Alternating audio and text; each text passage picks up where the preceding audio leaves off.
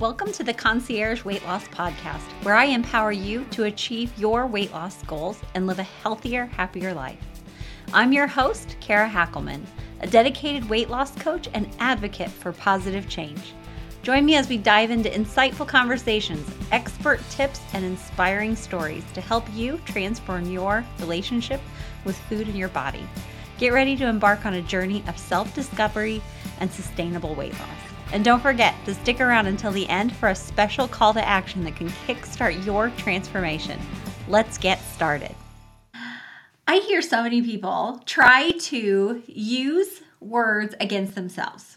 And so I'll say, you can, with this program, eat anything you want. And then they immediately find all these but, all the loopholes, all the ways that they're going to make it work against themselves.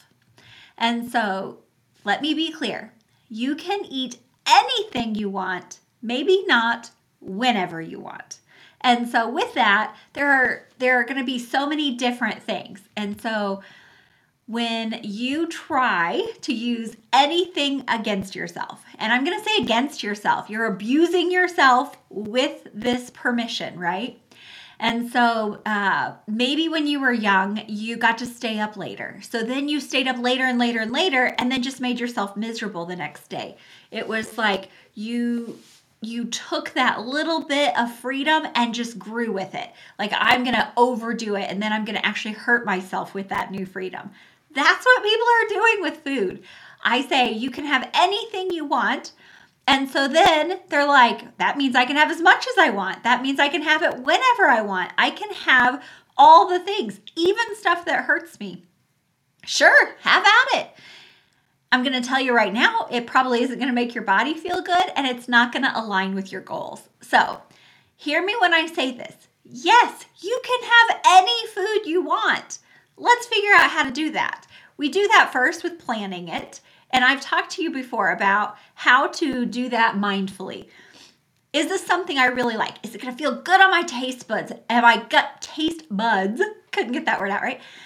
Am I going to be excited to eat it? Do I like this food? Or is it not something I even enjoy? If you hate Brussels sprouts, I would tell you never put that on your plan.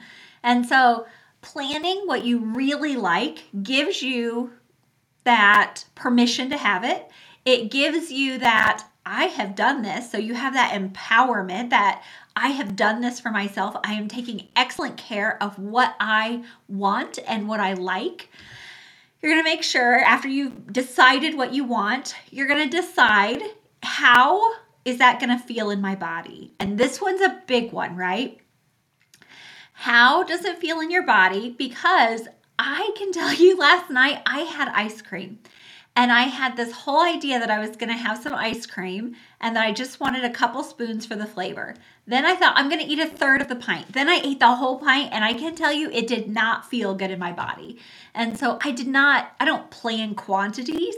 I have an idea of how much my body likes and I can feel good with. And typically a half a cup of ice cream is how I feel good. Anything more than that, and I am usually miserable. We're going to spend the evening in the bathroom, and then for the next at least 24 hours, you're going to have the grumble groans going on in your belly. And I don't like any of that. So if I was planning ice cream, I would have that thought, how does it feel in my body?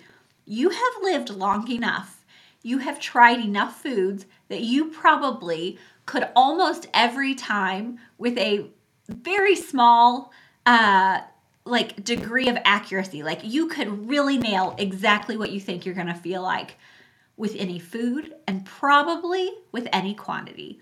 If I told you, is a cup of ice cream going to feel good in your body? If I tell you, is a pint going to feel good in your body? Is a quart going to feel good in your body? A gallon or a half gallon? You're going to know what that feels like. You have probably experienced enough times, or you can guess based on other experiences that you've had, how that feels in your body.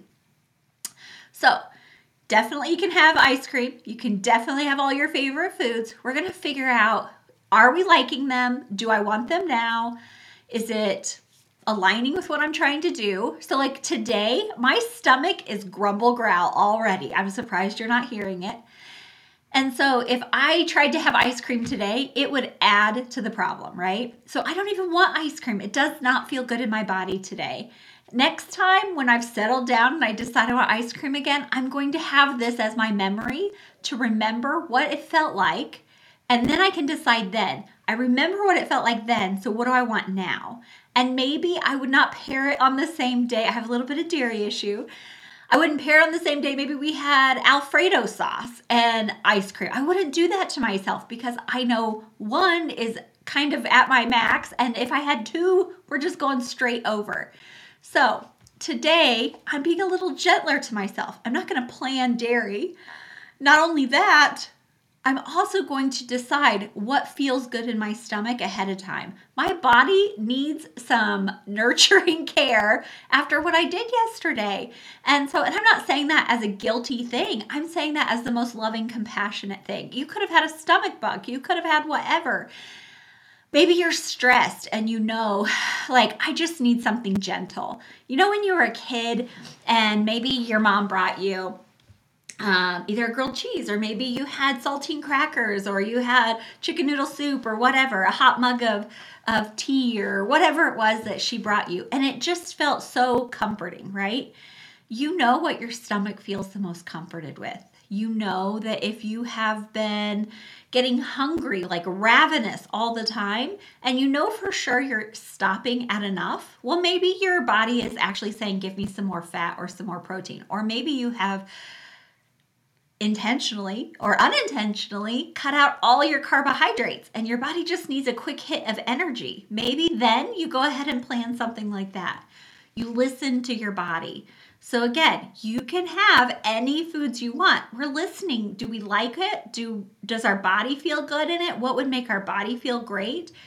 How much of it are we estimating? Are we thinking? Because in the moment, we're going to listen to our hunger, our physical hunger cues. And I've talked about that many, many times. If you have not heard me talk about it, this is a great time to remind you to get that free 5-day course. It's a quick start course at coachingkara.com/free course. And it explains specifically what your hunger cues sound like, because you will have your body, and as long as you listen to it, you can do that anywhere, at any restaurant, at any other person's house, regardless of how the food was prepared. You will know how to take care of the amount of food that you have by listening to your body. It's not a diet, it's just taking care of yourself and listening to it. So the other thing is, when we decide what we're having, we're also deciding, should we pair it with something else? Because I told you, I'm not going to have Alfredo on the same day I have ice cream. But maybe if I had like a little bit of ice cream on top of fruit, I wouldn't even want as much ice cream. I just want that little bit of taste. But the fruit will help me with what I really want. It gives me the satisfaction of something sweet. It gives me some nutrients. It feels good in my body. And I have that little, I love some roasted peaches with a little bit of ice cream. Or sometimes I'll take an apple and I'll dice it up and then put a little cinnamon, some pecans, stick it in the oven so it softens, and then put that scoop of ice cream on top. It is amazing.